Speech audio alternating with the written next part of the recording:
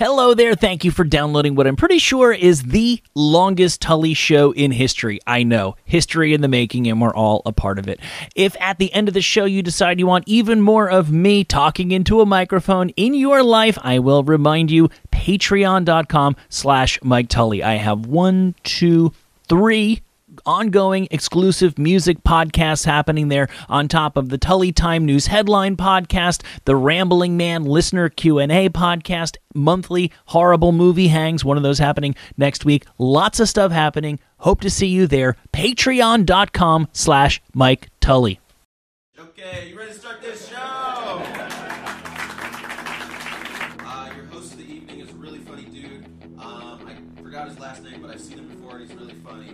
Give it up for Mike. Coming to you live on tape as we have passed the 1-year anniversary of quarantine from my now 9-year-old son's bedroom in rapidly gentrifying Culver City adjacent California, boasting a partially obstructed view of the smog-shrouded urban sprawl of the City of Angels.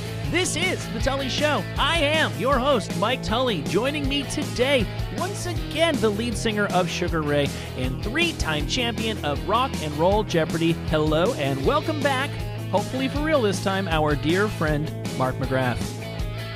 Tully, how you doing, man? Always a pleasure, always a joy. And you know what's cool, man? A lot of people are starting to respond on crazy topics I thought people would never give a shit about. I know. When we're talking about, like, you mentioned honeymoon suite, and those are fighting words to some people, you know, and I'm so glad there's people out there that care about music like you and I do. And it's, if there's 5,000 of them or 500 of them, this is for you, you know, this is for you. It does not seem that there's any area of nook or cranny of musical knowledge or history that we can go down that doesn't poke a bear somewhere in the Twitter space. Right. And I love that. Well, that's passion. That's music. And you and I certainly have our opinions on who's better, Cinderella or Brittany Fox. And those are fighting words across the world, thank God, you know, because those are things that I were interested in high school and the things I'm still interested in as a 53-year-old man with 10-year-old twins, you know. I am pretty sure Brittany Fox will tell you that Cinderella is better than Brittany Fox. I think you're right. And they're both from Philadelphia, Yeah. which is an interesting thing. And I do believe there was a Cinderella sort of overseer a la Bon Jovi kind of facilitated Skid Row's career. Yeah. I believe there was a little bit of mentorship there too. I threw that out there. I was grasping for straws. I know. Yeah, no. Yeah. In regard to those two, yeah, I think they may have even gone to the same hair salon. Brittany Fox and Yeah, Cinderella. that's for sure. That is for sure, man. There was one, they really had that puffed up, teased. Axl Rose, think Axl Rose's first video, Welcome to the Jungle. The craziest thing in the world, Axl Rose was a straight up glam rock dude in Welcome to the Jungle. I mean, as glam rock as Brittany Fox could be, or as Poison was, honest to God. Now, his band was a lot gnarlier, but Axl Rose in that Welcome to the Jungle is as glammed up as CeCe DeVille ever got. Yeah, don't tell him that, despite the fact that there's ample video evidence to the contrary. Steven Adler was also on board with being in a hair metal band, but the rest of the guys were, and that was kind of what was cool, was they were all, I mean, Duff will tell you now he was a pure punk guy. He wore more eyeliner than Sid Vicious ever did. I could tell you that. Yeah. No, but honest to God, though, his pedigree is pretty. Yeah, it's pretty spot. It's a lot of credence to his pedigree. Is what I'm trying to say. He was in some real legit Seattle throw around, knock around punk bands. Even Kurt Cobain used to go see. So I think that crazy, experience thrown in with Steven Adler's hairdo straight out of the Valley made for some of the best music ever heard in One Guns N' Roses. Did you watch the Grammys? I couldn't have had less interest in the Grammys, and I did not try to watch it. It just passed me by. Yeah. I don't know what the categories are anymore. I don't know what the artists are anymore. I'm from the old school of the delivery system, Tully, where there was a record came out, there was commercial success, there was sort of a rallying cry around certain records as Grammy time got near, much like the Oscars was. Yes. And now it's completely different. You can have 200 million followers on Spotify, and I could never have heard of you, and you might have won 4 Grammys on the last Grammy show. So it's a completely new way of doing things. Not trying to be an old curmudgeon. It just, I don't know where to go.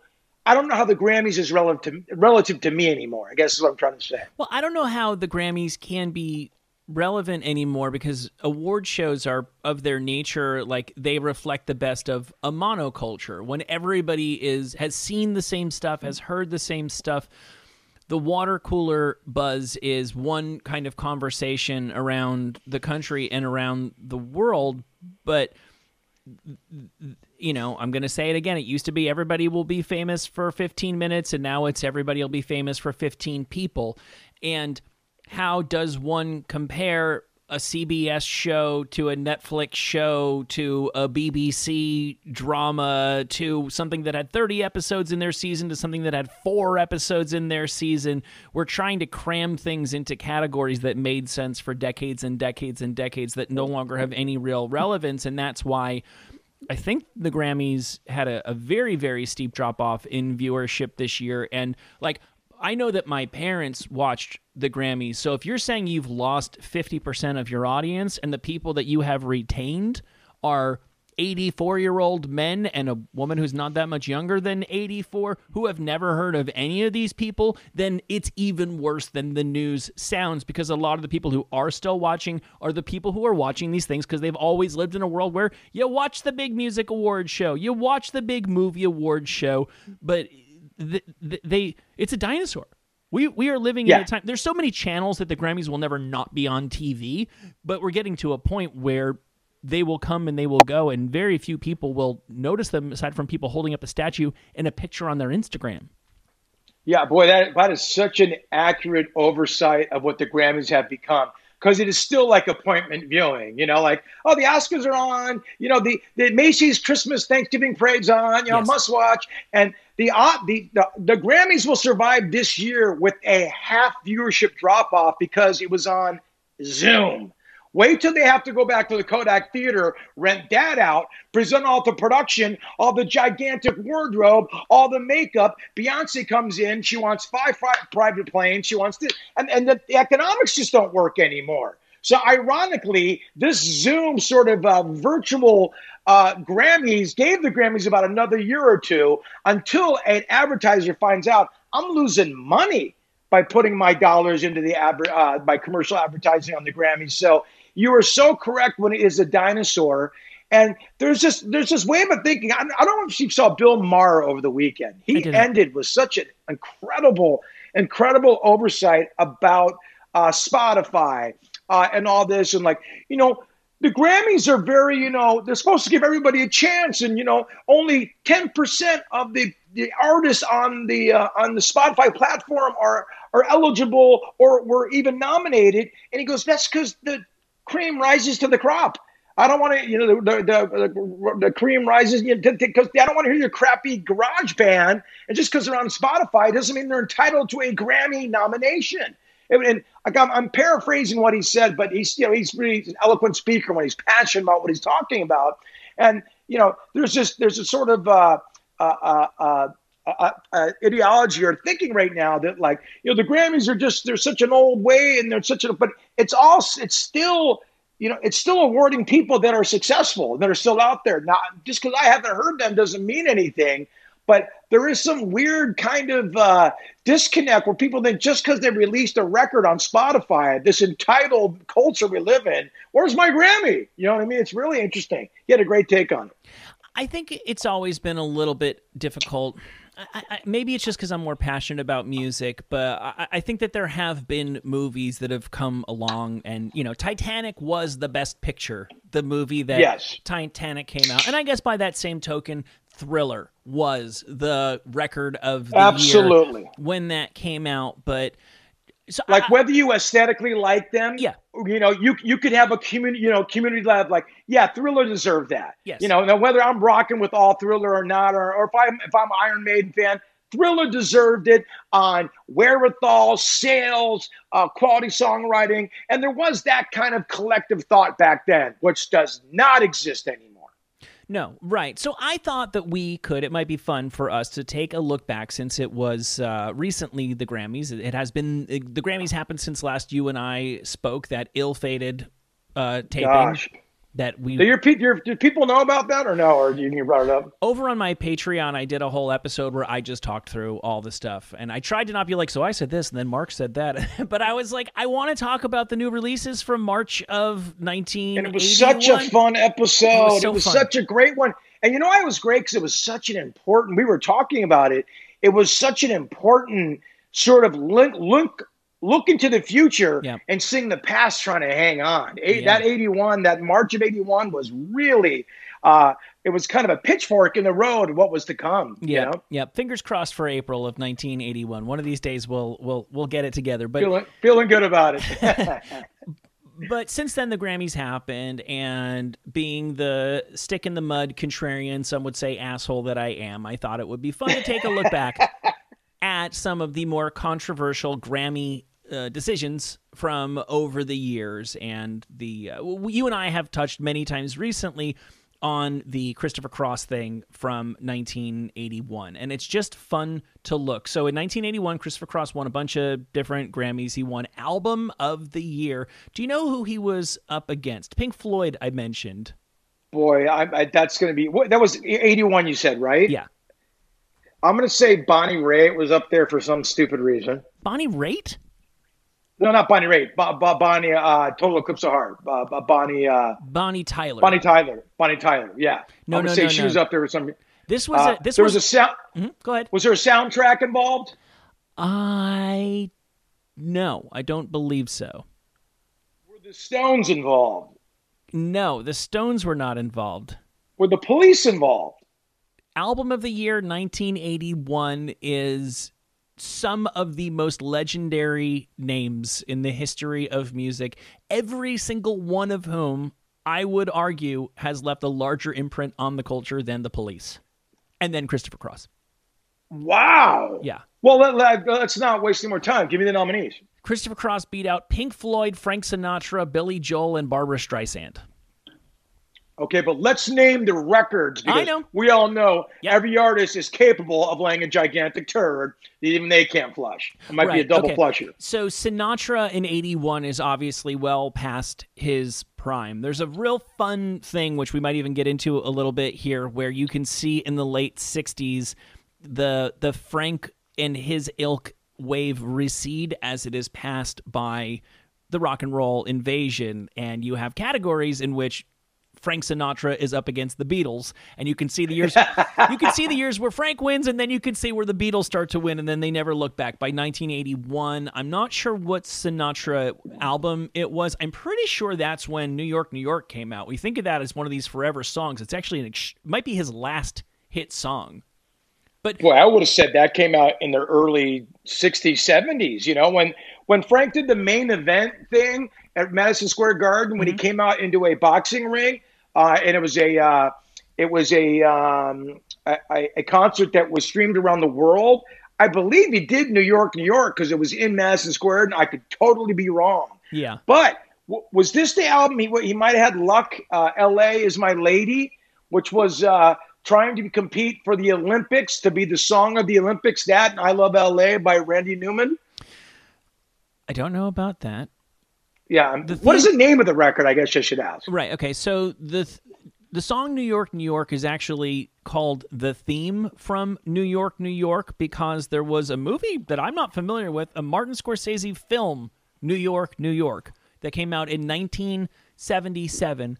It was written for and performed by Liza Minnelli in the film. And then Frank came in and drank Liza's milkshake. 2 years later, he recorded the same song for his album.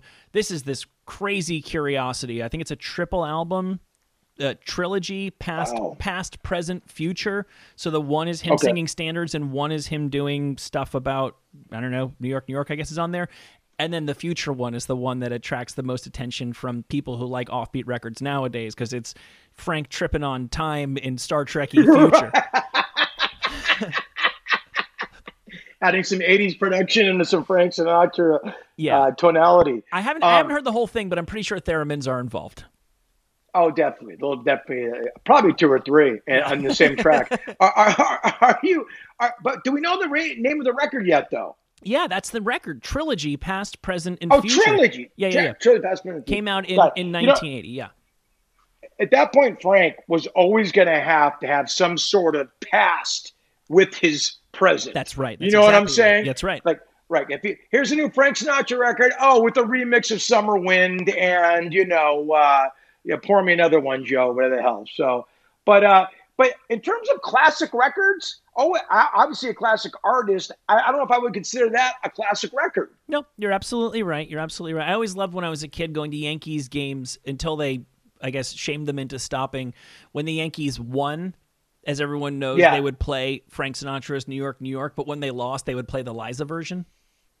I swear to God. You can't say they don't have a sense of humor. I didn't even know that, man. It's so fantastic. Yeah. Different optics, man. Different optics, right? Yeah. So you're definitely right. New York, New York is an older song because if the movie came out in 76, 77, Frank had a shot at it 78, 79. You were so right. To me, that is like a timeless classic. Right. And you could have told me that came out in 58. I would have went, yeah, cool. Of course it did. No, he recorded it in 1979. It came out on the album in 1980. You can listen to 80s countdowns from that era, and Spreading the News is in there. I cannot have that. Isn't that wild? That is one of those things you and I always argue about. Yeah. How this cannot be in the 80s. If I heard New York, New York on the 80s on it, I would call the program director immediately. That's so crazy. You would be wrong. So let me see. Pink Floyd's The Wall came out in 81 or 82. Wow. I'm trying to see. But that was fighting Chris Cross. No, I'm sorry. Maybe the movie did. No. The Wall. The Wall was nominated for a album of the year against Christopher Cross. Now, I'm not the giant Pink Floyd stan, but even Christopher Cross might be going, maybe I'll give my Grammy back. To The Wall, Pink Floyd. Well, this is what we're saying. Sometimes, even if you don't personally respond to something, the fact that you don't personally respond to it, and yet you can still acknowledge that's just the one that year. Although the Grammys have always been, I'm going to say it again, intersection of art and commerce, and they've always preferred people who play the game, and that wasn't Pink Floyd. Pink Floyd didn't have a pure radio single. Now, I know Another Brick in the Wall #2 was a huge hit single, but it's not a conventional radio single by any stretch of the imagination. No. And it took a while for that thing to get some legs, to keep it moving. I think they were coming off Dark Side of the Moon.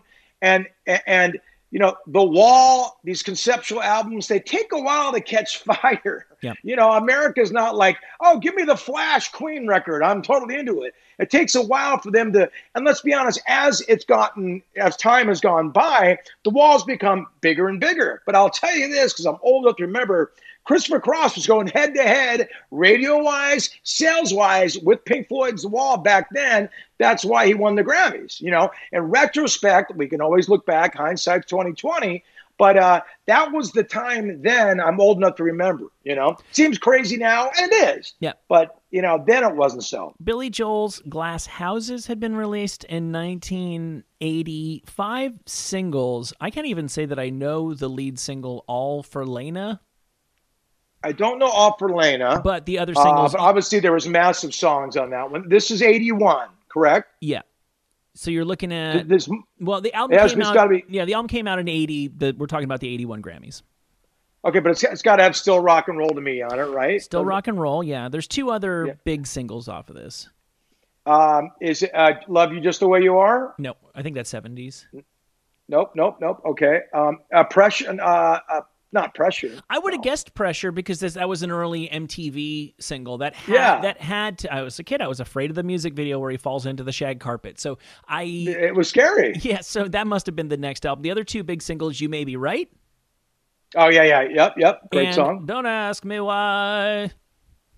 A great song, man. I mean, and whether you're a Billy Joel fan or not, the catalog of that man's music is undeniable. And I'll tell you why. Because he's done it all.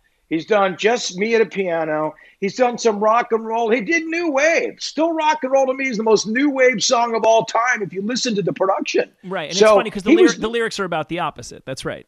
But being a new wave song, which to me is genius. Like Rolling Stones' Miss You is their answer to disco.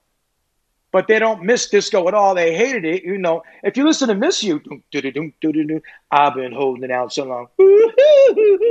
That 4-on-the-floor drums. That's their answer to disco. Miss You. Oh, if Mick hated disco that much, then what was he doing at Studio 54 every weekend? Keith may have hated disco. No. Mick loved disco. There was another huge entity to that band who hated disco. Yeah, don't get it twisted. And then Barbara Streisand. Yeah, Billy Joel, I haven't actually crunched the numbers, but I don't think there's a more impressive solo hit maker that has ever lived who wrote his own material.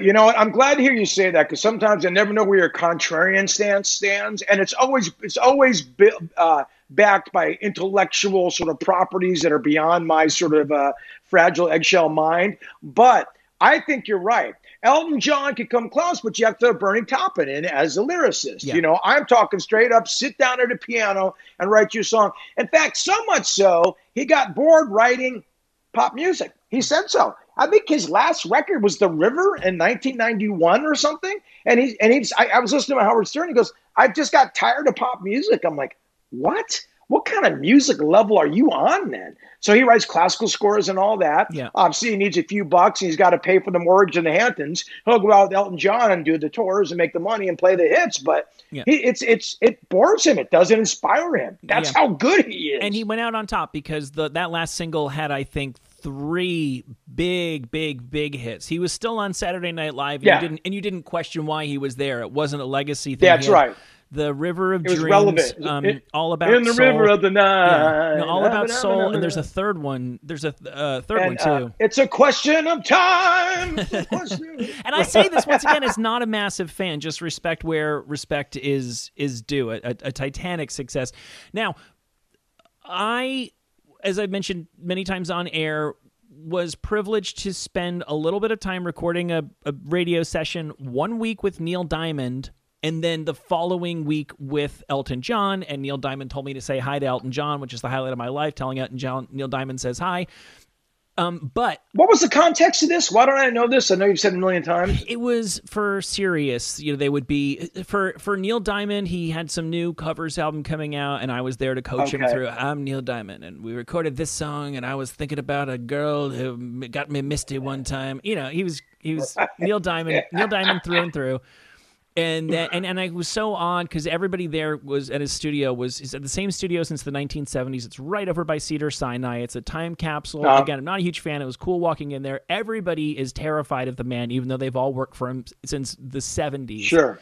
But he wanted to talk to me for some reason. So in between takes, he's like, Mike, do you do a lot of these? And I'm like, well, actually, I'm doing. You're like, am I allowed to talk? Can I speak? I asked if I could get him to sign a record, and they go, we'll let you decide if you want to ask. But Neil ended up being, I guess I caught him at a good moment. And I said, as a matter of fact, I'm doing one of these with Elton John in a couple days. It was only like 2 or 3 days later. And he's like, oh, you must tell him I say hello. So it's so awesome because when I'm around Elton, that's so fantastic. I got to tell you, your impression is perfect. And I'll tell you why. Smash Mouth. Yeah. Okay. Has a great story about Neil Diamond. Of course, they did I'm a Believer, had a gigantic hit with it, and they decided, Label Mind said, let's get Neil Diamond and Smash Mouth together. So Smash Mouth is fantastic, just like I would be. I'm Neil Diamond, my mom's favorite. I love Neil Diamond. They go, all right, we're going to write a song together. They walked into the probably same studio by Cedars-Sinai you went to, and they're all excited because, Smash Mouth's on the top of the world, and their creative juices are flowing, and they've got their finger on the pulse. And they walk in, and Neil Diamond goes, "I've got the song already." And once you hear that, when you're going to collaborate, a little bit of you dies. It's like my Pharrell experience with the Neptunes. I'll tell you about that someday. And he goes, "Here's the title. Bear with me. Let's make love for a week." Yep. And it started there and spiraled into the core of the earth. That was the Smash Mouth experience with Neil Diamond. Now, them being the legend, the respectful people they are, They recorded the song. There's a Smash Mouth version of Let's Make Love for a Week somewhere in the universe, and I need that. I need to hear that. Yeah, this from the man who brought you Turn On Your Heart Light, inspired by by E.T. E.T., of course, which I love that song.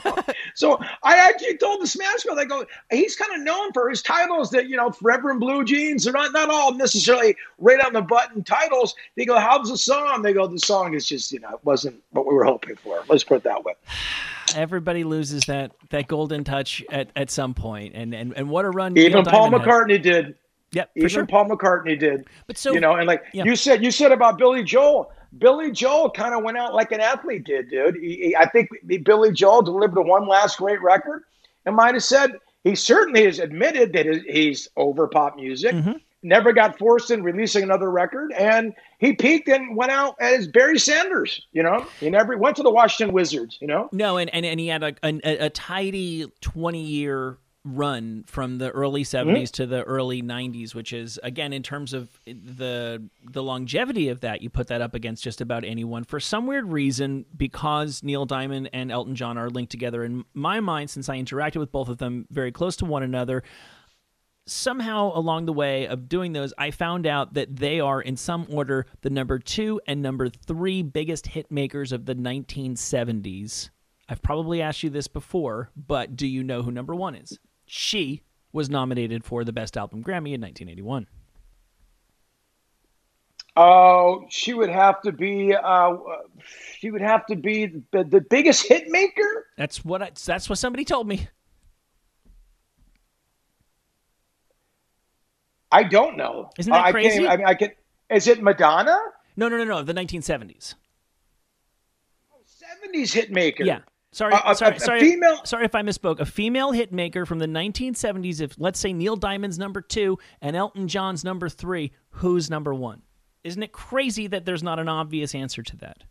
It's insane. And when I hear it, I'm going to go, oh, of course. Yes, right? you are. Yes, you are. So it's not Linda Ronstadt. No, it sure isn't. It's not. Go ahead. I don't know. It is Barbra Streisand.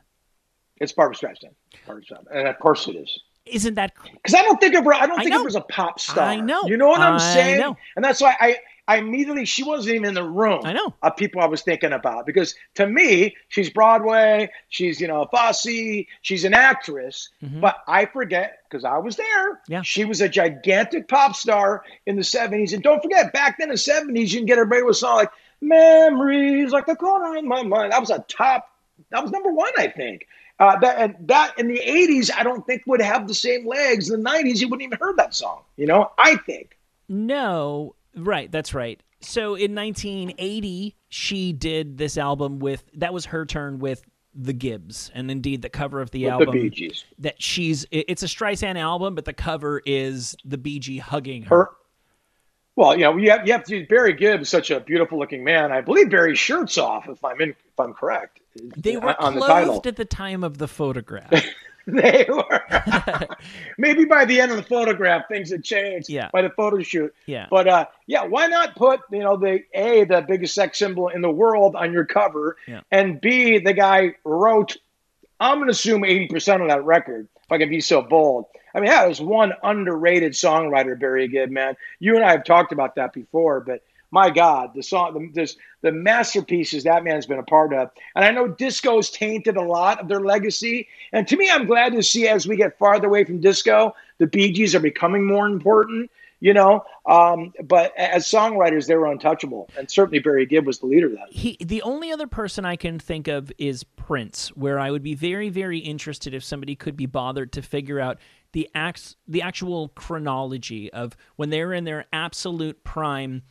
Then he wrote this one, then he wrote this one for himself, and then he wrote this one that went to Barbra Streisand, then he wrote this one that went to his alter ego, then he wrote this one because the number of hits that come out of this one person, they themselves are massive hit makers, and they're establishing people and giving them career highlight albums left and right. I actually want to see the songs you wrote that year in order, because it would just be absolutely stunning. And obviously you need to be working fairly quickly. Like when you hear Paul McCartney talking about, I took a train to Germany, and when I got there I had Hey Jude. Like, you can't be spending 2 months on any one of those songs, obviously. No, there's a bit of a factory there, or Yeah. a rhythm, or he found his muse. You obviously haven't seen the Bee Gees documentary, correct? No, YouTube swears I want to watch it. I swear you want to watch it Yeah. because it's answering this very question. In 1977, as big as the Bee Gees were, there was a gigantic backlash 6 months later Right. where the Bee Gees had trouble getting their own stuff played on the radio. Mm-hmm. Like they literally would send things to radio stations and not say who it was, but it sounded so much like the Bee Gees, they said, forget it. So that's when they started giving the songs to Kenny Rogers, Dolly Parton, 79, 80, Barbara Streisand. That's when this whole thing starts. The Bee Gees, Diane Warwick. Yeah. That's when it's like, all right, if we can't, we know these are classics. They won't let us do it. We'll start giving them to these other artists. It really, really goes into depth about that. And they were brokenhearted because they're like, this is just the same stuff we had just written, and everybody hates us. We went on tour, and like social media didn't exist then. So they literally said, we went on the Saturday Night Fever tour, and there was 18,000 people screaming every night, mostly girls, We thought we were the biggest band in the world. We didn't know the other 91% of the men of the world hated us. Mm-hmm. And so there was this weird dichotomy that band experienced when they were gigantic in the arena. The second they got out of there, you guys suck, and they were getting egged in their limos. So they went home and licked their wounds and said, we'll write some number ones for other artists. And there you go. I read an article about Nickelback sometime in the last 5 years, and they made that point that Chad Kroeger's life is every morning when he's in a touring cycle, every morning is going on the local FM morning show and taking his shots as the local DJ makes jokes about you're the most hated band in the world. And then he, in that same town, gets up on stage that night and plays for 25,000 people. And then he goes to the next town, and the local DJ makes jokes about how everyone says Nickelback sucks, and then he sells out the arena there. It's a very, very funny niche that a handful of bands have found themselves in. And he's done the right thing. There's no fighting City Hall with that one. Yeah. You need to embrace that. Make fun of yourself. Because I always say, Sugar Ray's been in that situation and continues to be in that situation. Sure. When you know the joke or you know the punchline, you don't tell someone the joke. You know what I mean? When someone's in on it and they can laugh at themselves, not only is your shit already over about let's make fun of these guys, now you're like, oh, God, I kind of like this motherfucker. You know what I mean? Yep. And so Chad Nickelback have had a great way of doing that. Now, they're never going to get over, they're just people that people have just made their lifestyle, I hate Nickelback. Yeah. You know what I mean? So those people always exist, but they've made a fine career for themselves. Would Chad Kroeger accept, say they've sold 50 million records around the world, which I think is close. Would he accept, I'd rather sell 5 million and be loved? I don't know. I mean, that's a question we have to pose Chad, I doubt it because the proof is in the pudding, and I've been led to believe, I forget who I talked to. Maybe it was the guy from Aaron from Stained about, are you friends with them? And, kind of poking at, well, what, do you actually like them? To try to get the little gotcha moment. Sure. And I think what I've heard is he's almost like what Mutt Lange is behind the board is what Chad Kroeger is in front of the mic. At a certain point, you realize what you are and you say, I want to fine-tune this, and I want to figure out the formula that makes the biggest, most successful, highest-selling piece of music I am capable of making. And that's my goal. That's what drives me. Because if Chad Kroeger cared at all about credibility, he could have waited till his bank account got to $50 million and then done something stripped down and raw and tried his Chris Gaines thing or whatever. And he's never shown any interest in doing that whatsoever. Instead, he marries his own Shania Twain, Avril Lavigne, and tries to and gives her Nickelback songs. Well put. But there is, at the end of the day, man, I don't care who you are, every lead singer, they want to be liked. Yeah. And there's a little bit of a tears of a clown thing. You go out there, and all of a sudden, you know the position you're in. And you either embrace it or you don't, because you can't fight City Hall. Yeah. You know what I mean? And I think Chad Kroeger did an amazing job of that. But I think there's a little bit, hey, here's the problem, and I share with Chad and Nickelback. There's been no new Nickelback since Nickelback. There's been no douchebag guys since Mark McGrath and Sugar Ray. The record industry imploded, so we're all kind of the Bambis looking at the water while the crocodiles come up and smash our heads and take us underwater, because there's been no new ones because the record industry stopped. So the douchebaggery of the douchebag rock and roll bands, maybe the douchebag. I mean, look, there's been a couple Adam Levines have come along and done their thing, but you know what I mean? I'll switch places with Adam Levine immediately, and most people would. But you know, there's not there. They also stopped making gigantic rock bands too. You can look at it the exact opposite way. So we're kind of stuck in this time vacuum, but we'll always be the bullseye of the lame band, the douchey lead singer, the highlighted guy. You know, so it's an interesting thing to be a part of because A, they keep talking about you because you're still the guy, you're still the shared joke, but there's nothing new coming, so you might always well be the shared joke. Does that make sense, Tully? Wait till Tekashi 6ix9ine stops making songs that chart. That guy might be erasing the hole. If he can stay, if he can stay alive. Yeah, if he can stay alive. I know they've really upped the ante. I mean, look, people might want to punch me in the face, but I don't think anybody wants to kill me yet. Though I've received a few death letters in my life. You haven't lived to receive a few of those. So I want to talk to you about some of the most ludicrous decisions ever handed down by the Grammys. And this is low-hanging fruit, as you say. Hindsight is 20/20, yada, yada, yada. We say it all with a grain of salt. It's just interesting the times that they blew it in historically horrific fashion. And I'm going all the way back on this. 1967. Let me tell you who was not nominated for the best rock and roll recording, who was eligible. And think about that year, man. I know. Go ahead. Sorry. No, no, please. What about 1967? So you got no. I was just going to say 67. I mean, that was the summer of love in San Francisco. Yeah. It was, you know, I just off the top of my head, I could think of probably the best period ever, excluding for me and you's personal content, the late 80s in American rock music. Yeah, right. You know, that sweet spot of the so go ahead. Right. So you got to remember with the Grammys, if you really know your stuff, there's always going to be about a year's worth of lag because they're voting on the stuff that happened that was released the year before. But to the best of my knowledge, the Animals had released We Gotta Get Out of This Place, not nominated. The Rolling Stones had released Paint It Black, not nominated.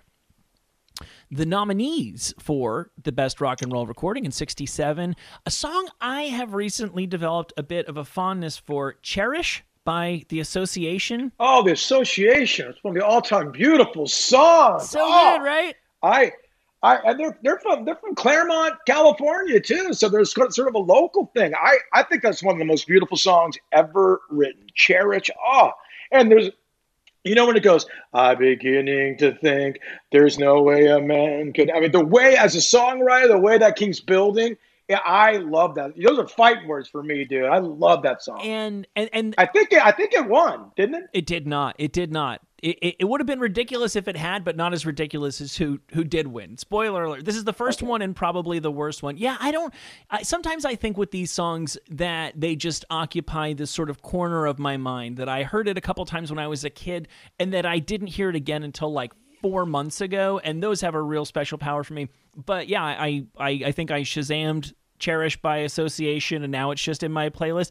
And it's wordy in such a funny way that nobody would ever write lyrics with cramming in that many syllables. Like there's like double negatives, or he's just like, I'm not sure that I shouldn't say that I love you. Right. I'm beginning to think that man has never found the right phrase that would make me want to say, to give the right just amount of letters, just the right sounds. I mean, it's like, but it's nerd rock. It's Weezer in the 60s, you know, and it's also some of the best harmonies. And also, you know that song, Never My Love. It's another great song by them. Cherish and Never My Love are two of the most beautiful songs ever written. I'm going to play. And it's all wordy, man, never find, you would never know. You know, right. It's like a big I'm going to play a bit of it because I'm not sure everybody knows even what we're talking about, but everybody will once they hear it. Do you think everybody has a working knowledge of Cherish by the association? Am I underestimating I think people? they don't. I think the second you play it, they will. It's one of those songs. Exactly. Perish is the word that more than applies to the hope in my heart each time I realize that I am not gonna be the one to share your dreams, that I am not gonna be the one to share your schemes, that I am not gonna be the one to share what seems to be. Cherish is the word that more than applies. More than applies. Like, I shouldn't even use the word because it's not appropriate for the situation. I'm selling my feelings short here. Yeah, it's such a sweet song and such a sweet reflection of the era, and it's just so easy to get this binary memory of there's this stupid disposable saccharine AM pop, and here comes rock and roll to keep it real. Well, pour a little out for the dumb, silly AM rock as well, because it had its place. Yeah, no, because there was bands like, Incense, Strawberry Alarm Clock, and Herman's Hermits that were still keeping alive that AME, just that what became adult contemporary. Let's be honest, kind of dentist chair rock, if you're old enough to remember, Other nominees for Best Rock and Roll Recording: 1967, Monday Monday by the Mamas and the Papas. Beautiful one. Yep, Last Train. Produced by Lou Adler production. He?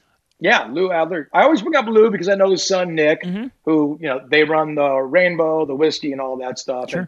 And Lou's famous for turning down the Doors. He said, nah, I don't hear anything.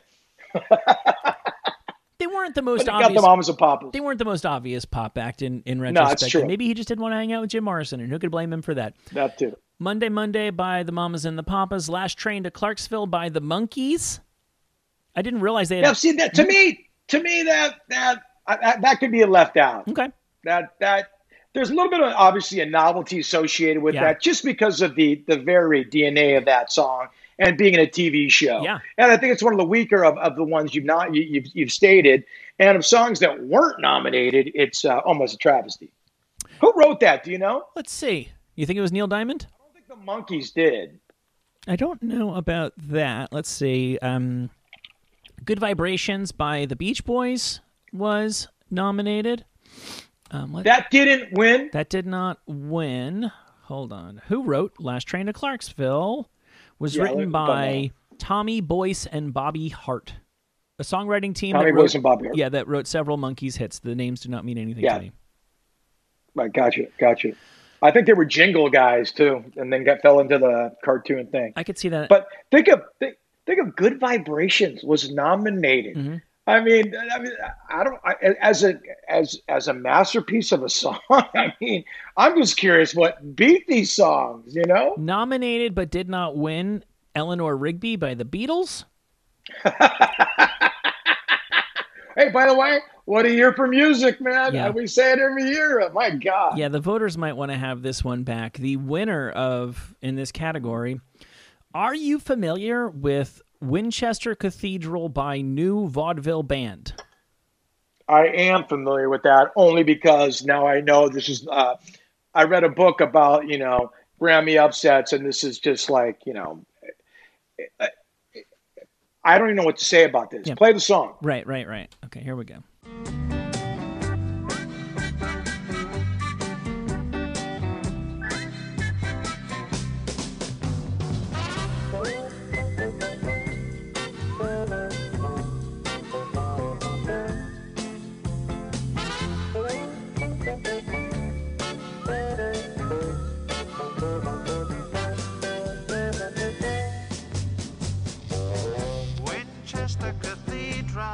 Yeah. The only thing I can think of, Tony, is that there was kind of a Tiny Tim resurgence back then with vocals like and like they were obviously going for that, Winchester Cathedral, it was almost such a novelty that that is why it won. Like it's groovy, it's swinging, man, it's stony, and I haven't heard that song since the last time I looked it up, and the only time I heard before that was in 1967. Yeah, all that you know sounds what I mean? like to me is when I watch some poorly dated comedy from the era. The soundtracks frequently sound like that. That's all that is to me. Or every commercial from 1967 on the radio or TV sounded like that. Now I'm wondering if there wasn't some tie-in. Parliament cigarettes, Winchester Cathedral. It was.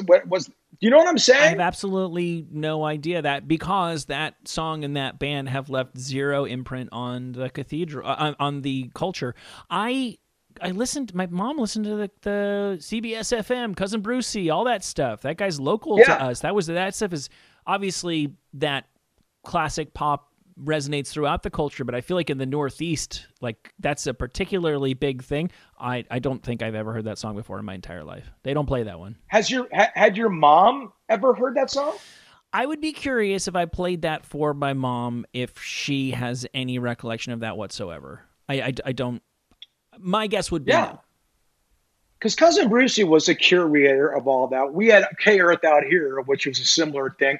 I have never heard that song played on a radio. Yeah. I've heard it out of curiosity because I knew it was the biggest upset ever. But, man, I don't care if you pick Randy Van Warmer, Best New Artist. There is no Grammy that ever got it more wrong than a 1967 Song of the Year. Unless it was the 1969 Song of the Year.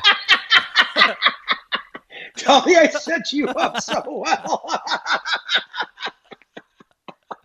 Could you imagine sitting in the crowd as, Mike Love and friends, and, you got the Beatles in there, and, the Association's there, happy to be there, but like the long shots, but at least the song was a classic. And you got the Winchester Cathedrals in there. What was the name again? The Rifles or Cathedrals? It's the New Vaudeville, I think, is the act, and the song is Winchester Cathedral. I wonder if the New Vaudevilles were part of the New Vaudeville Minstrels that Barry Maguire came out of, and he sang that song, "Tell me over and over again, it's just a thing, it's just the eve of destruction." It was a big song in the 60s, but it was New Vaudeville. They might have been the New Vaudeville Minstrels. So there might have been they might have been known already. I'm stretching here. I'm trying to figure out how this exists in the world. That's all. Is a British novelty group established by the song's composer. The only thing that I can say to explain what was going on is rock and roll is the barbarians storming the gates, and the Grammys are still the standard bearers. They're the people who live up in the ivory tower. And having read Bill Wyman's very weird and very weirdly specific memoir of his time with the Rolling Stones, it was very outrageous to people when the Rolling Stones had hair that half covered their ears. That was obscene to people. And, my mother has told me she watched the Beatles on Ed Sullivan, and her mother sitting there going, oh. Like as if Gwar had duetted with Gigi Allen on Sunday night. Right, like it is the end of civilization, this is only 2 years later. So the fact that they were nominated is maybe the Beatles and the Mamas and the Papas. Maybe the fact that they were nominated when everybody knew they were going to show up on acid was more remarkable than the fact that they lost. I don't know. Maybe, but there had to be enough people in on the joke. Yeah. You know what I mean? Now we're saying that the Grammys are just limited to a few people that really are in charge of the nominations and winners. Wink, wink. 1969 Song of the Year. I've never been clear on Song of the Year, Record of the Year. I've never understood the Grammy categories and how they distinguish between the two, but we're talking Song of the Year. I know this. Okay. I know this. If I could be so bold. Please. I know it's either the record or Song of the Year is for the artist and possibly the songwriter. Record of the Year includes the producer, songwriter, artist. There's a few more people involved behind the scenes, from what I understand. So the Grammy voters are able to distinguish what song was successful because of the producer and what song was successful because of the artist who wrote the song. That's exactly right, because they feel, that they have and heightened sense of awareness of what's creative and what isn't. Gotcha. So Song of the Year nominees, Tom T. Hall, Harper Valley PTA. Does that mean anything to you? Harper Valley PTA? Yeah. Oh yeah, Harper Valley PTA. It was done by maybe like a Loretta Lynn or something like that a little later in the 70s, and it was a big hit. Okay. Yeah. Paul Simon was nominated for writing Mrs. Robinson. Okay, that's fair because I like the movie tie-in and all that. Absolutely, I understand The Graduate. Yeah, Lennon McCartney, although obviously we're talking about Heard of Paul him. McCartney, were nominated for Hey Jude. Okay. And you might have thought Bobby Russell would have split the Bobby Russell vote by having two songs nominated for Song of the Year.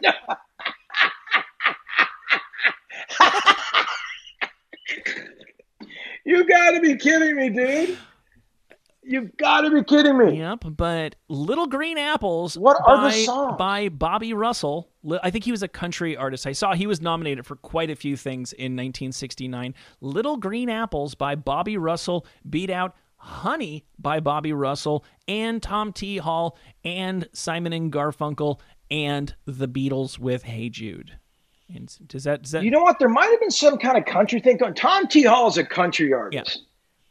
He had a song called "I Like Babies When They Cry," ba ba ba ba ba, and it was like a little. It was a big hit in the 70s. So I think this is 69, right? So Yeah. Johnny Cash has his variety show on. This is when Bob Dylan joins Johnny Cash. It was a big moment when country and rock kind of bridged the gap. So I think 69 was going, oh, look how Graham Parsoned out we are. Okay. We're all country rock. And this is because this makes no sense, and just in looking back with 2020, clear vision as we always do, I'm trying to think of why there was a country artist no one's ever heard of nominated and a peripheral one at best nominated, and that one was nominated twice. And there's Harper Valley. There was another song in there that's kind of a country song, right? No. Hey Jude. What was the other one? Tom T. Hall, Hey Jude, Simon and Garfunkel, and the two Bobby Russells. Okay. You want to hear the Bobby Russell? So 3 of those are country songs. Yes. So there was a real country-leaning, easy rider. We're all going to wear these nudie suits and pretend we're the Eagles, which was coming, this sort of troubadour Eagles meets Linda Ronstadt sort of aesthetic that was coming. This is the only way I can explain 1969. Right. Now, you were right. I thought 67 could never be beat. 69 murdered 1967. Yeah, Bobby Russell saying, "Hold my Schlitz." Oh my God, did he ever? Warm my heart and see my morning sun. And if it's not loving me, then all I've got to say, God didn't make little green apples, and it don't rain in Indianapolis in the summertime. There's no such thing as Dr. Seuss, Disneyland, Mother Goose, there's no nursery. Do you think that man finished that song and said, you know what, guys, we got a shot at a Grammy this year? Do you think he thought that? You know what I mean? It is so bizarre. And talk about another song that never got heard from again after 1969. Yeah. You and I are big radio guys. Yeah. We listen to the radio. Mm-hmm. Yeah. Yeah. I mean, is there any explanation for, again, it must just been like the 60s were a lot of things about it's in the air, man.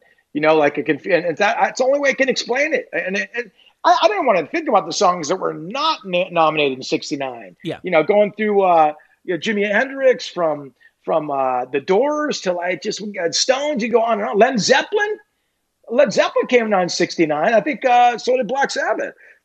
Yeah. Crazy. Yeah, it's nuts. And so these ridiculous calls, they fall into one of two categories, obviously. One is it was really, really big at the time, and then it just went away and everybody forgot that it ever happened.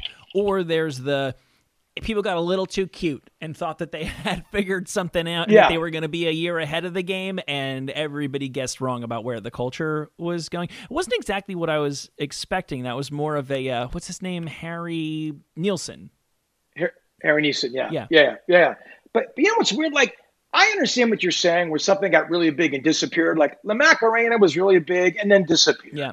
You know what I'm saying? But you remember it and it shows you but it shows a chart positioning and you have some sort of recall or reference point for what these songs, there's zero. And never mind the ones that were nominated. Those ones are like, I mean, besides, you know, the Beatles and Paul Simon, the Tom T. Hall song, I couldn't even tell you, you know? And the Bobby, what's the name again? Bobby Joyce? Wait, I'm looking at the Wikipedia now. Bobby Russell is who we are talking about. It says, okay, his version. Why are there so many other versions? I see a Roger Miller version, a Patty Page version, an O.C. Smith version. Turns out Robbie Williams recorded that with Kelly Clarkson. I'm just trying to see where the original landed. I don't see any evidence that it was a hit song. I know. Did it have to be a hit? Was there some kind of different sort of protocol or that made it eligible? You know, I mean, who heard that in 1969 and said, let's nominate not only that, but have you heard his other classic called, what was the other one called? Honey, I think is the other one. The guy got nominated twice. Okay. So you're telling me this. He was a superstar artist in 1969 because he was nominated twice, and none of us have ever heard of him before in our life? How is that possible? I'll read you most of the first paragraph of the Wikipedia entry for the song. According to blah, blah, blah, he wrote both the songs Honey and Little Green Apples as an experiment in composing, anticipating a potential market for true-to-life story songs with more meat in the lyrics than was standard for current hits. He might have been right about that. He wrote the song Little Green Apples for Roger Miller to record. Roger Miller made a recording and released it as a lead single from an album. It was Roger Miller's final country and western hit. It hit number 6 on the country and western charts, and it reached number 39 on the Hot 100. So I don't even think the songwriter released a version of it. He's the songwriter of this song that was a non-hit for somebody else. Gotcha. So this was record of the year or song of the year? We are talking about, according to my notes, song of the year. Yes, he is the songwriter. So song of the year is the one where the songwriter and the engineer and all that can be. You don't have to be the artist to do it because, as we're saying, this guy never released it. Yeah. You know, it's funny when the guy kind of comes with that. You know, I think we need some more songs with meat on the bones when Bob Dylan already existed and it was existing pretty well during that time. Good point. But listen, the guy sat down with the guitar and just. I'm going to believe he wrote both those songs in one day. I'm going to gather to say that. Probably recorded them too. Mm-hmm. And, you know, and Bobby Hall, bless him. Yeah. Bobby Hall, soccer player, hockey player. Bobby Bryce, right? Bobby Russell's who we're talking about here. Bobby Russell. So Bobby Russell's got himself in the annals of history as not only having an Oscar, but as an incredible songwriter who never wrote a hit. Yep. Who never wrote a hit. The rest, as they say, is almost entirely forgotten history. That's just fun. They must have changed the rules or something because I don't know if they did because I don't recall like random guys I've never heard of winning a song because they wrote a song for Toni Braxton. You know what I mean? I don't think it's happened since the Grammys have become must-see viewing. Right. Usually, if somebody's going to win a Grammy for a song they wrote but didn't perform, they're going to be a name-brand songwriter. Like a Linda Perry might win for writing stuff for Pink because Linda Perry's Linda Perry. Exactly. And guess what? Pink is going to go up there and accept the award with her. You know what I mean? Even though Pink, I'm sure, collaborated. But there would be, say, if a Britney Spears happened to win, you know, a Max Martin would go up with Britney. So I think they've changed the optics of how these awards would look, at least the awards that mean something to people, you know? Yeah. Fast forwarding all the way to 1979, taking a look at the Best New Artist category. And this is, as we've discussed before, the place where there's the most margin for error. Somebody who seems like they're showing up and you should be thinking about someone's potential when you talk about, the best new artist. You're saying this is somebody we're going to be giving the big awards to. It's Rookie of the Year. We're going to be giving big awards to this person 3, 4, 5 years from now. Do you know who? It should be called the Bryce Russell Award in tribute. Do you know who Chris Rea or Rhea is from 1979? Chris Rea. Yeah, Chris Rea is a English performer who gained some quite notoriety over here for a song called, wait, maybe I'm getting it wrong. It's Krista Berg. I am getting it wrong. That's the Lady in Red. Lady in Red. Yeah. But Chris Rea is an English guy, isn't he? I don't know. I'm thinking of Carolyn Ray, who's the stand-up comic who did some sitcom work. Yeah. She's wonderful too. Nicest person in the world. Love Carolyn Ray. Chris Rea, I'm looking up right now because I'm was he nominated that year in '79? Yeah, he was nominated for on the strength of his 1978 single "Fool If You Think It's Over," which reached number 12. Oh yeah. What song's that? Fool if you think it's over. Okay, Chris Rea, English rock and blues songwriter. So you had the English part right. Yeah. And I know the song. This is a good song right here. Okay. Also nominated Toto, although I don't think Toto had reached their later pop heights at this point. I love the way you say Toto. I love it. But Toto, dare I say, was not a new artist in '79. Were they? Well, was it Hold the Line gigantic? Well, now hold on. The Grammys are famous for this. I'm a little bit of a fan of Shelby Lynn, who won a Best New Artist Grammy for, I think, in '97, her third album. Yeah, good point. Yeah, good point. Yeah, no, they are. They take liberties in their Best New Artist. Yeah, new to us is new to everybody. I wouldn't even been surprised if Tori Amos may have also gotten in that action at some point. That Shelby Lynn record that got nominated, by the way, there's some really fun stuff on. I think the album's just called My Name is Shelby Lynn. Toto is the band. Their debut album was released in 1978 and it held hit singles such as Hold the Line. Yeah. Hold the Line was a single, right? Whoa, whoa, whoa. Hold the Line. Yep. The Cars made their debut in 1978 and were nominated in 1979. Best New Artist nominee, not winner. Also, Elvis Costello. Strong. Yeah. Strong year. Right. But apparently the powers that be had not yet gotten the word that disco was dead because they awarded the Best New Artist to the immortal A Taste of Honey. Wow. And look, I like me some boogie oogie oogie like the next guy, but exactly. But you know what I mean? I mean, it was so obviously going the way of the dinosaur then. 79, and you're deep into disco then. You're deep into the backlash of it too. And to think that Taste of Honey might be the band that's going to carry this mantle into the 80s, that was a long shot when you're looking at the Cars. Mm-hmm. You know what I mean? Yeah. I mean, that's but again, the Best New Artist has always been that one category that makes no sense to anybody at any time. In fact, I remember artists during my era not wanting to win it because it was a bit like being on the cover of Madden for football. Yeah. You're bound to get injured and you're never going to play again. It was like a weird scarlet letter you didn't want to get, though I would have gladly taken it. Right, and it's possible because there were 3 rock acts, the Cars, Toto, and this Chris Rea guy, that maybe they split the let's vote for somebody who's actually doing something with a bit of, that's interesting musically, that they split that vote and that left the one pop act standing. Everybody knows this song, but if you don't remember it by title, this is the immortal Boogie Oogie Oogie by A Taste of Honey.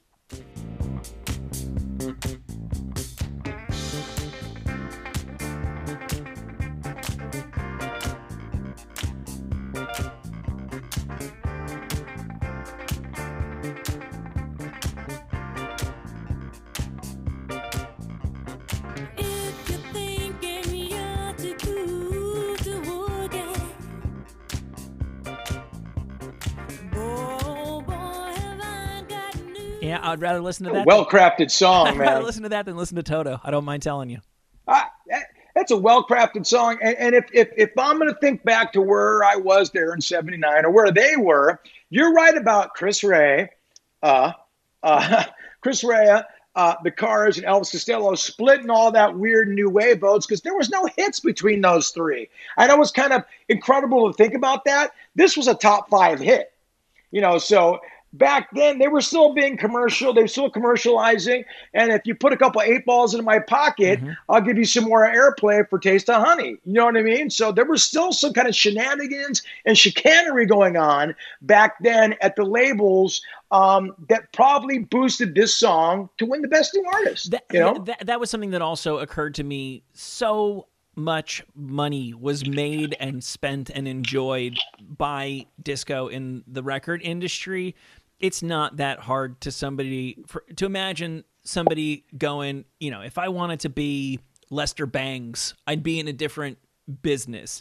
Yeah. That's great that a bunch of college boys are doing stuff that really makes you think. Have you seen the 3 cars I bought this year with this fucking song? I love the story. I'm gonna repeat it again from the classic book Hitmen, where at Casablanca Records, the big disco label, also Kiss's label, somebody's walking around one day and said, I just opened the mail. I have a check for $1 million.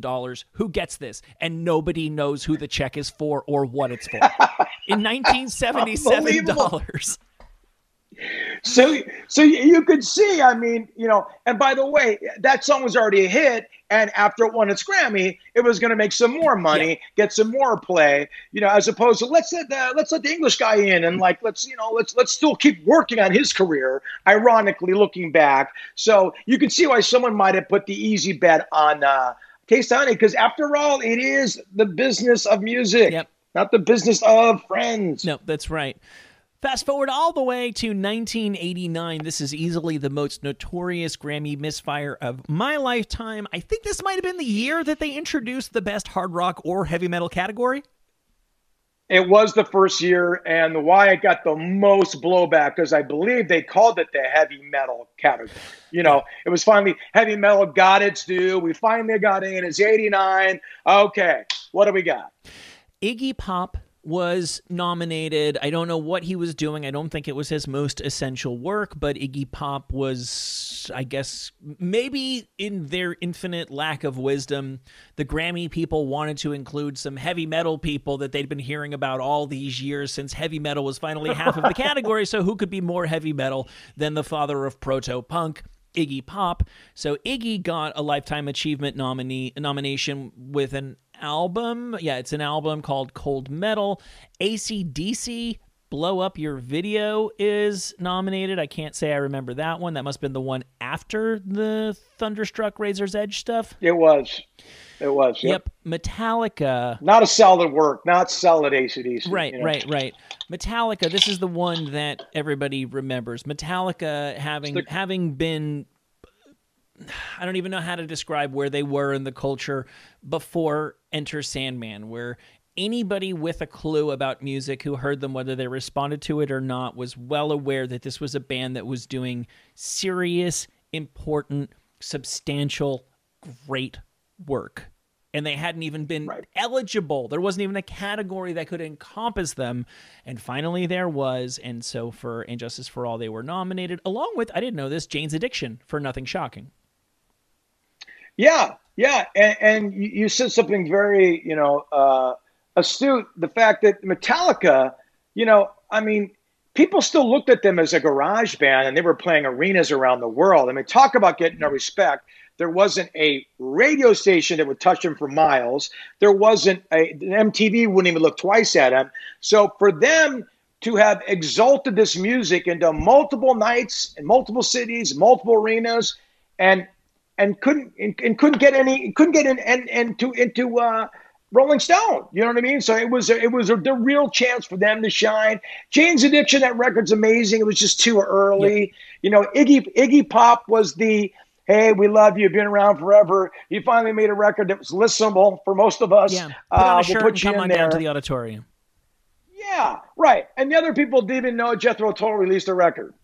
Jethro Tull were the notorious winners of the Best Hard Rock or Heavy Metal Grammy in 1989. The album was called Crest of a Knave. Now, this may not apply to you. It occurred to me when I was putting this together, I had never even heard the song or the album that Jethro Tull won a a Grammy for. I just knew that it was stupid because who the hell ever thought of Jethro Tull as a hard rock act, much less a heavy metal one? Plus, they were 15 years past their heyday. Yep, absolutely. I mean, I didn't even know they had a record out, and why them and why then and like of all bands, like it was a dismal failure commercially. Mm-hmm.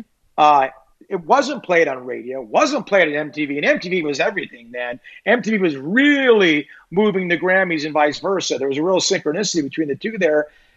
It's still the most, besides Bobby Bryce, man, it is, now that I learned about that motherfucker, it's still, can I ask a question? Did Ian Anderson show up to that? That's a really, really, really good question. Let me look into that while I share a sample of this song. As far as I can tell, this was the quote-unquote big single from that album.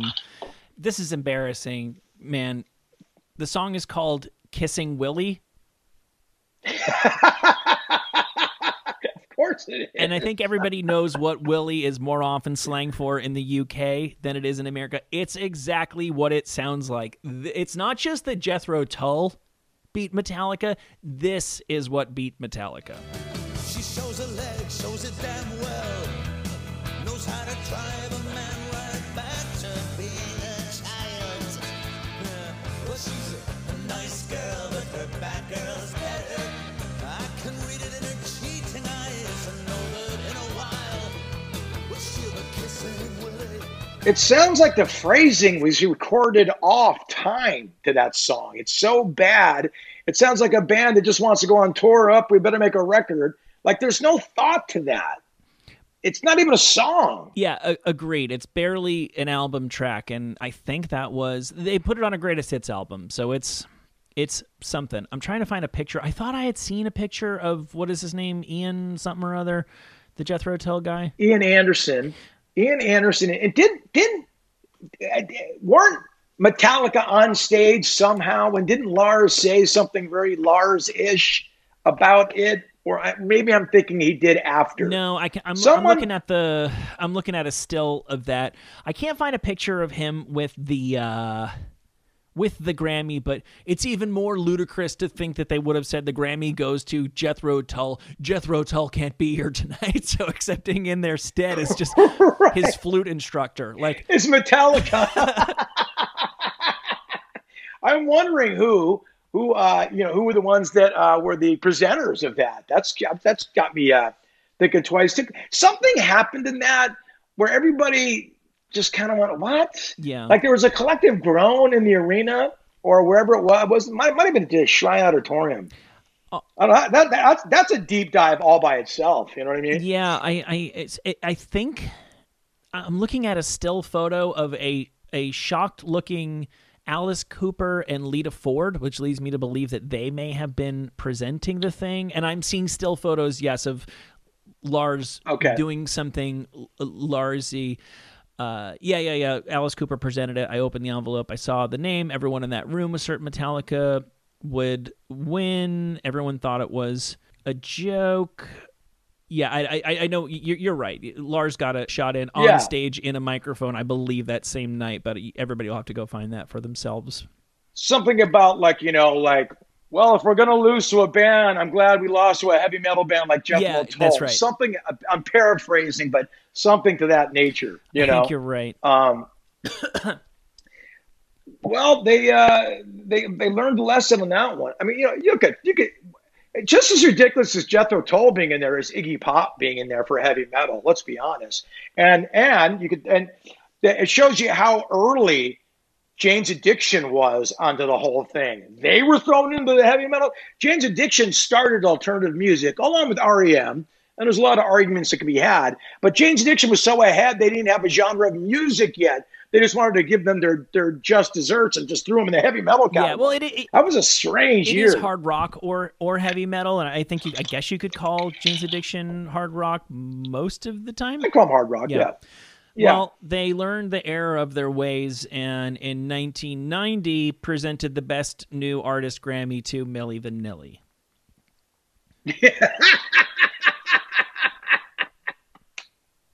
And how many did they win that year? Milli Vanilli won more than one that year.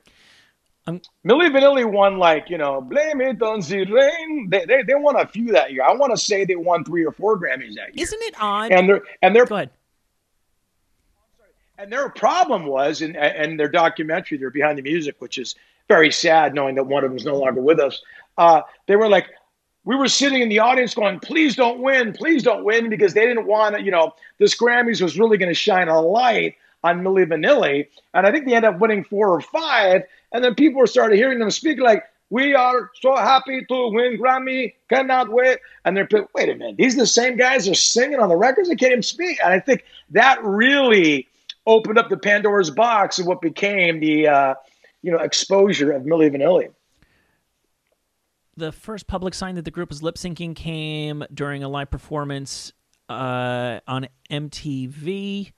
The hard drive issue caused the recording to jam and skip. I think there's video of that right there. I knew right then. There is. It goes, baby, baby, baby. And one guy ran off, and the other guy tried to hang in there until they moved it. Yeah. It's unbelievable. Downtown Julie Brown. Julie Brown was there. And she told me all about it. She's got a great story about it. Yeah, I don't know if they won any other Grammys, but they had to have won at least one other one, because I seem to recall that was the year, again, the Grammys having learned their lesson from the Metallica fiasco. That was 89 was the year of the first hard rock or heavy metal. I want to say 90 would have therefore been the first year of a hip hop category, and I believe Milli Vanilli won the hip hop award because there is I'm in love, girl, I'm so in love. Yeah. That was on the title track, Girl You Know It's True. Dude, I think you are so right. I want to say you're right because I want that to be true. But why do I think Fresh Prince and DJ Jazzy Jeff won the first hip hop Grammy? Maybe, but I want it to be Milli Vanilli so badly. Yeah, but I think their thing was they won like 5 or 6. I remember seeing the pictures of them. They had so many, and they knew it was over. Yeah, I'm looking, and I just see that they won the Best New Artist award. I seem to recall them, and that's the one that they had to give back. And again, the Wikipedia page is talking about their Grammys in the singular. They obviously would have made them give them all back if they had won more than one. Good point. Yeah. You can keep that one, but yeah. I found it odd, too, that the singers didn't have the most beautiful voices that they use. It always seemed like if you're going to not use these guys as the real singers, you would get better singers. I didn't think the strength of... Well, I think that's why they did it, because, if you had got Luther Vandross singers, and these guys are going, I am Germany, and you are from France. Yeah. You know what I mean? I think it gave them a little bit of... a little room for error there. I guess so. It didn't stop CNC Music Factory from using, from those 3 acts that all used Martha Wash, who had already had hit songs, but I guess that was Black Box. Yeah, that's right. Black Box did the same thing. Yeah, same singer. I mean, they all used Martha Wash. So I am doing a little looking up. Who was the first rap artist to win a Grammy? DJ Jazzy Jeff and Fresh Prince were the first ones to win a Grammy. I wonder if Milli... That was in '89. I wonder if Milli Vanilli were nominated. I just remember people being upset at the time. Maybe it was that it was the second year of it and they were nominated. And I just remember the actual legitimate hip-hop community going, it just goes to show how far we have to go that we finally got a category, but that's what's getting nominated in it. Right.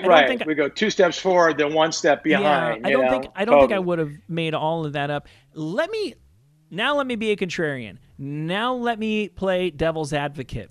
Let me make the case that if we don't care about who sang on the Milli Vanilli album, perhaps out of the available nominees, Milli Vanilli was the best new artist of 1990. Okay. Go through give me the list. Okay, so it could have been, I think, and it's really tough because you got to figure out exactly when stuff came out and did the band, were they within the qualifying period? I think the Black Crowes or Garth Brooks could have been nominated. And I would make the case that obviously either of those are more significant to our culture and to music I hope than Milli Vanilli. But, okay, I don't know what you want to make of Indigo Girls. They obviously had a nice career for themselves in the periphery of the proto-Lilith Fair culture of the world, but I can't name an Indigo Girls song. I've heard of them. I don't know any other songs. They've never spoken to me. They've never spoken to my musical DNA. I know they're super talented. I know they had that one hit, "Closer I Feel to Find." Remember that one? It was, it was a little bit of a hit. They got a little top 20 thing. I think they do what they do fine. They've never spoken to me. Do I think they're deserving of a brand new artist Grammy Award? I think they are. And I think they certainly are over Milli Vanilli. Yeah. Desert Island, Mark, I'm sending you with one disc. It can either be the debut album from Indigo Girls, or it can be Girl You Know It's True from Milli Vanilli. It's without a doubt Milli Vanilli. It's not even close. Okay, great. Yeah, Milli Vanilli. Yeah, but hold on. You now that's a different set of protocol, though. You know what I mean? That's what I like. I'm going to be on a desert island with. I kind of, but I was saying why the Indigo Girls, deserve to be nominated ahead of Milli Vanilli in terms of a Best New Artist Grammy. Yeah, okay. I get that. I see. No, I do understand that. I'm just saying, like, I do feel like I'm open to. I've never heard Indigo Girls, so I'm making assumptions about what they sound like, but I'm willing to bet that I'm right. I really like Sarah McLachlan. I really like Ani DeFranco. I really like a bunch of those people. So I feel like I could have gotten into Indigo Girls if Indigo Girls were willing to meet me halfway musically, so to speak. I think they would. You're saying the very things that influenced them and the very bands they played with. I'm going to spend some time with Indigo Girls. I think you need to go meet them halfway. Yeah. I think that's the deal. They did make the records. I'm the one who has refused to listen to them. You're right. That's fair. They made them available, bro. They are available to all. Indigo Girls on the internet. You know what's so funny? Yeah. If Milli Vanilli won a record today, would anybody give a fuck? Of course not. No, I'm surprised. Yeah. Has there not been an artist yet? That would be a great gimmick for somebody to, like, Sia did the thing where you can't see her face, and Billie Eilish does the thing where you can't see her body. If somebody said, I'm putting out a record, maybe somebody's already done this, I'm putting out a record, and there's going to be somebody who does all of the press and does all of the shows, and damn right that's not me. You'll never fucking get a look at me.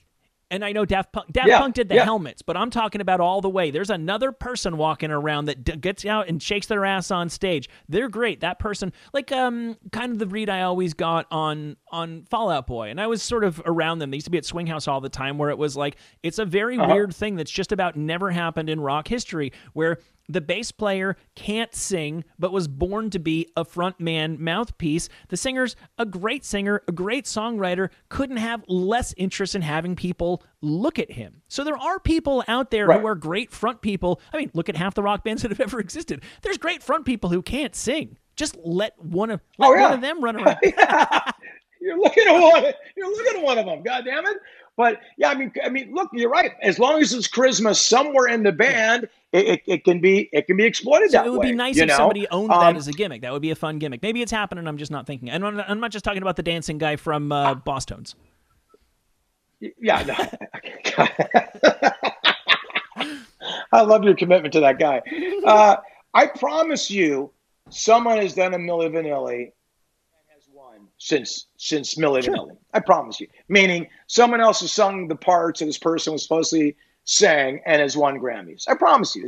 It's had to have happened. Right. And I think as we look back at Milli Vanilli, were they treated unfairly? Absolutely. It got blamed on those two guys. They just signed up for a deal, and they were artists, and they were just front man, and they did what they did.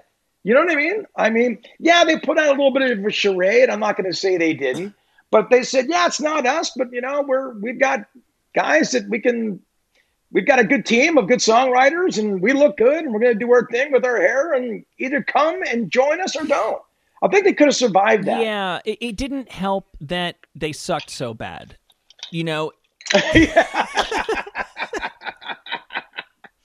And it didn't hurt. It didn't help either that they refused the initial blowback. Yeah. They tried to find look, anybody who was dying, you try to get some kind of life raft thrown to you. They knew it was over. And so it took them for a while to come around. Unfortunately, it had dire consequences. That's right. That's right. And they for those that don't know, one of them killed himself. Fab. That's right. And they did.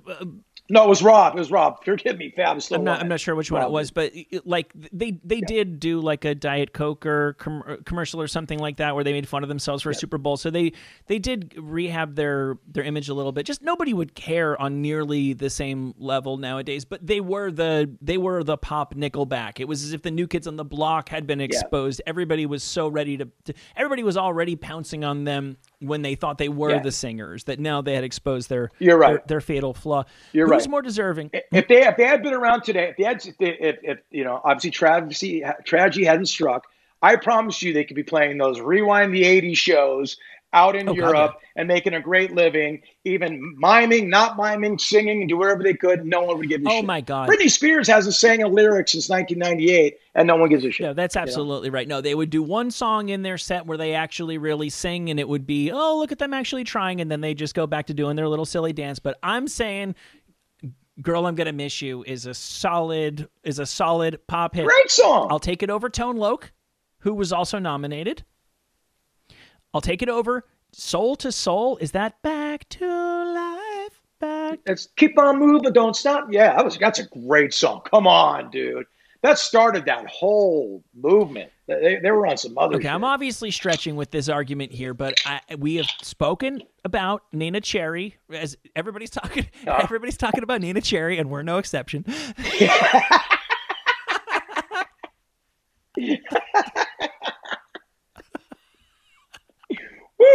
I'm telling you, man, Buffalo Stance is so great. It's even better now than I knew it was at the time. The rest of the album really does not have much going for it. I mean, if we're going to put it head to head with Girl, I'm Gonna Miss You, because I think Milli Vanilli similarly falls off of a creative cliff after that one.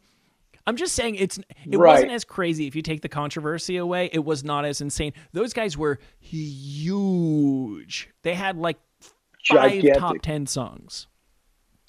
And they were super stars. They weren't just like stars. They were super duper stars. They were kind of Beatlesque. They had that boy band phenomenon, but they also had these songs that couldn't stop. That Swedish pop team that was giving these songs that were just incredible. They couldn't lose, you know.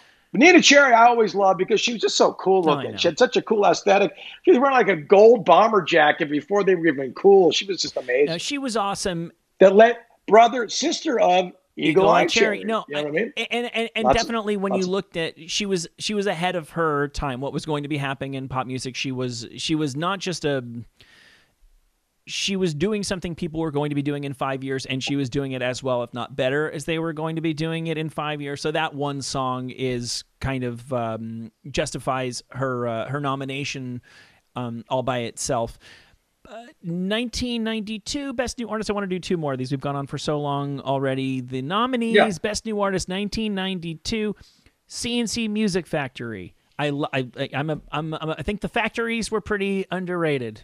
I think anybody that was using mass assembly methods to make music in those days, your black boxes and your snaps and what have you.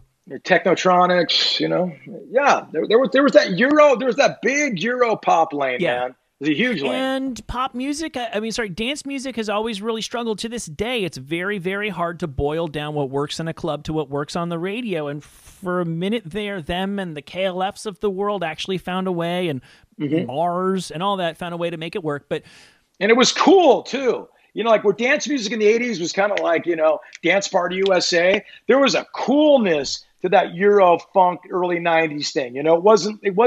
It didn't have the lame aesthetic that a lot of the 80s dance did. No, that's exactly right. It was darker. No, for sure. You definitely had the impression that these people were leading glamorous lives, having better sex than you were having, doing better drugs than you had access to in some nightclub somewhere, and D-Light personified that as an American act. So they, in a weird sort of way, did feel alternative because they weren't necessarily begging for your approval in the way that dance music on the charts had before that.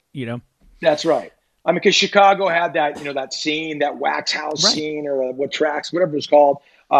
Even Ministry came out of that whole thing. And Nine Inch Nails kind of had that weird sort of dark dance. Obviously, didn't become the pop dance we're talking about, but it had a DNA in it that was kind of rocking, kind of a rock DNA. Certainly, like you said. clubs, parties, drinks, drugs, all so that. whatever people might think about CNC Music Factory, they were big. They had hits. It was their rapper was pretty silly. The whole thing was pretty silly, but they were a force to be reckoned with in pop music in those days, and they were something new and fresh that was connecting with the kids and moving units. Color Me Bad were a thing for some strange reason. Seal made his debut in 1991 and was therefore nominated for Best New Artist in 1992, along with Boyz II Men, beating out all of the aforementioned Marc Cohn. And I needed to refresh my memory what the song was. Walking to Memphis, right? Walking in Memphis. Oh, I'm walking in.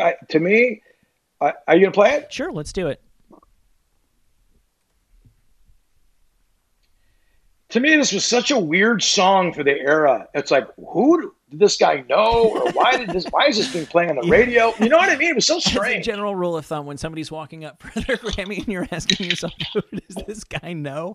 The Grammys have probably failed. Here's the song. I'm walking in Memphis, just walking with my feet 10 feet off a beam.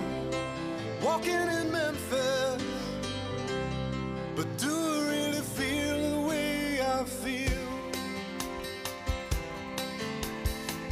Saw the ghost of Elvis on Union Avenue, followed him up to the gates of Graceland, and I watched him walk right through. It kind of Bruce Hornsby by way of Beverly Hills 90210. Well said. I couldn't say it any better. And it just stuck out like a sore thumb from what was happening at the time. I mean, you kind of had the Rembrandts kind of came out right around then. So there's a little bit of there was also those guys, I can't remember their names, but there was a weird singer-songwriter vibe there too. But this was right when like Use Your Illusion 1 and 2 were coming out. Nirvana was exploding. Grunge was exploding. And none of that is really being represented here, which is interesting. Are you thinking of David Gray by any chance, or is he later? No, I'm not thinking of David Gray. There's would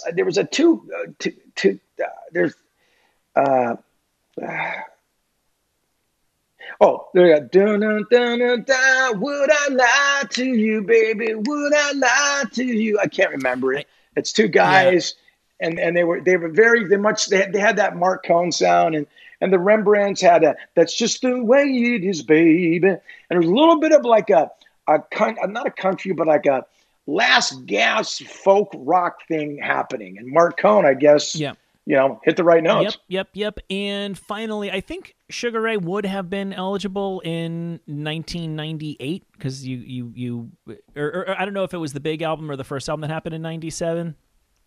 We would have been eligible, and some say we were robbed. I mean, you know what I mean? I will be one of those persons. You know what the problem was, though, I think, is that we didn't release, and the fucking Academy hated this. We didn't release Fly as a single because we wanted you to buy the album because we knew nothing else was coming. And it was a very popular practice amongst artists in the 90s. Smash Mouth did that. They didn't release Walking on the Sun because they wanted you to buy the goddamn album. Sublime didn't release What I Got because they wanted you to buy the whole record. So it was a very common practice back then because you'll look up a song like Barbie Girl and go, well, that got to number 1, right? And it did by airplay, but it got to number 36 in the charts or something like that because it never was released as a single because they wanted you to buy the album. So I think we were really penalized by that. At least that's what I tell myself.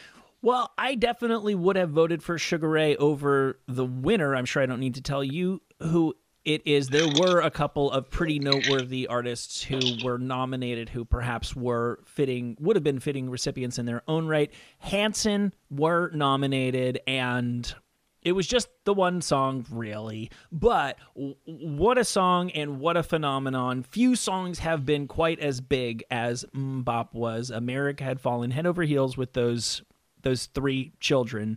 And I would say that they had the least compelling case out of the nominees who did not win for Best New Artist in 1998. Erykah Badu was nominated. Yep. Fiona Apple was nominated. And was it like the next year that she won every single Grammy? She also won the Best Heavy Metal and Best Hip Hop, and they just gave her every single Best Norwegian Death Metal.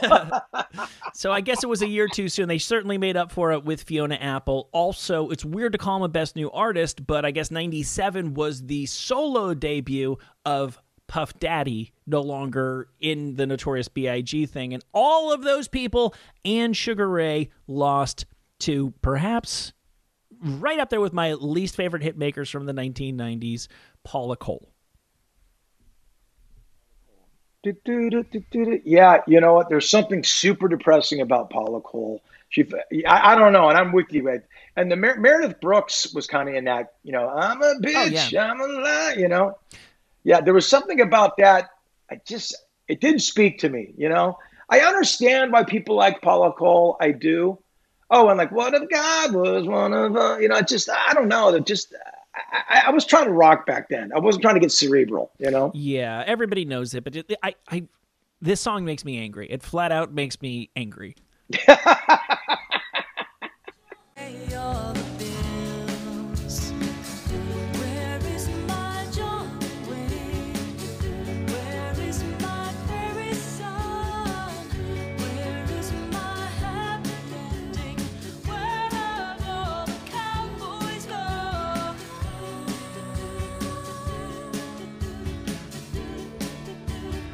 It's just...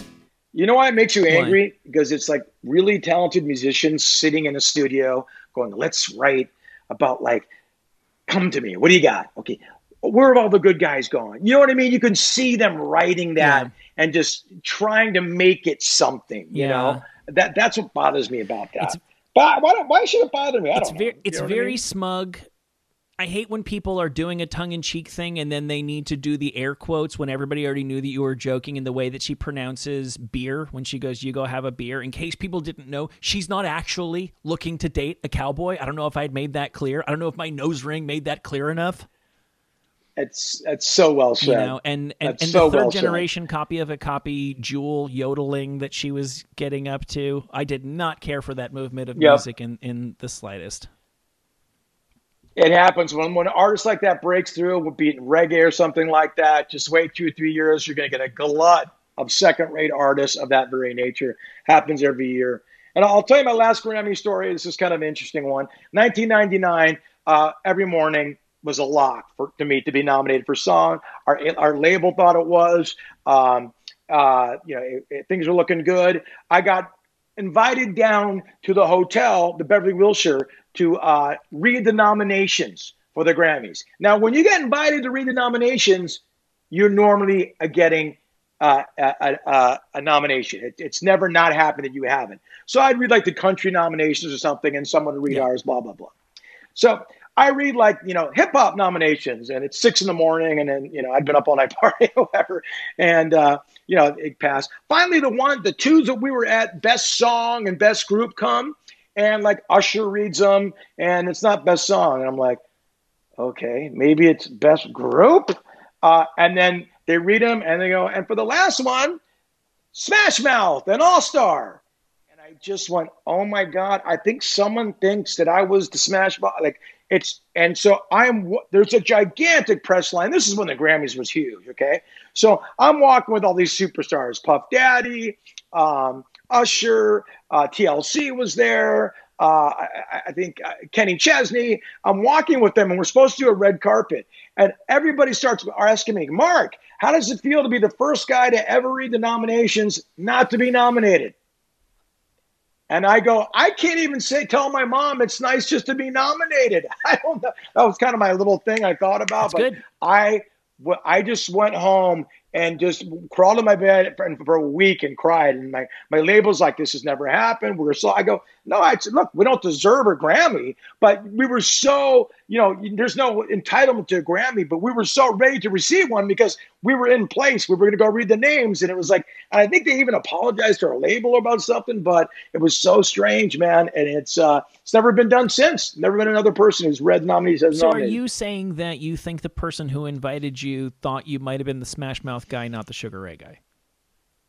Yeah, I think there was just some miscommunication between who's in Sugar Ray and Smash Mouth. And I've talked about there's a lot of simpatico between the sounds, the career, the trajectories of both bands. And for some reason, in all the malaise and maloo of what was going on, someone just said, call Mark and get him down to read it, when it should have been called Steve to get him. But maybe Steve would have showed up, so they knew I would have.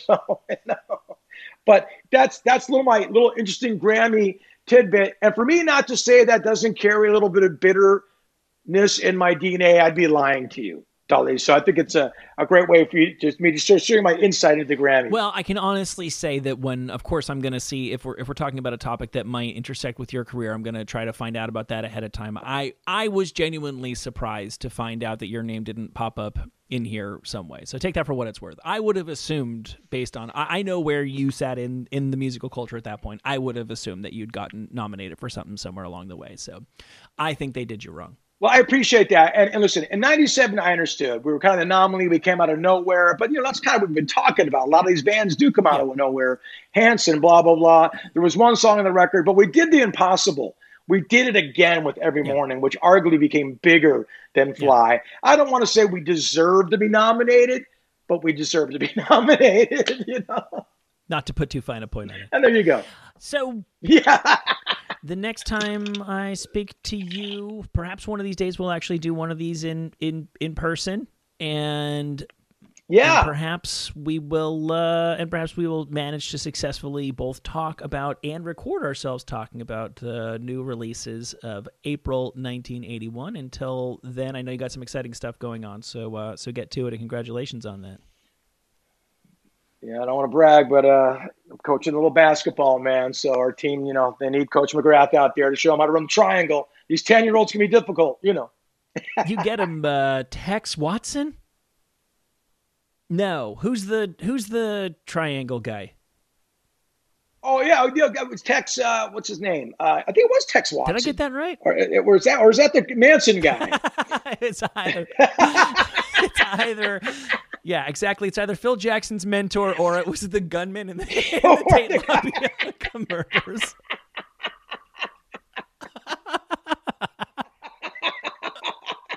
All right, with that, one of those guys.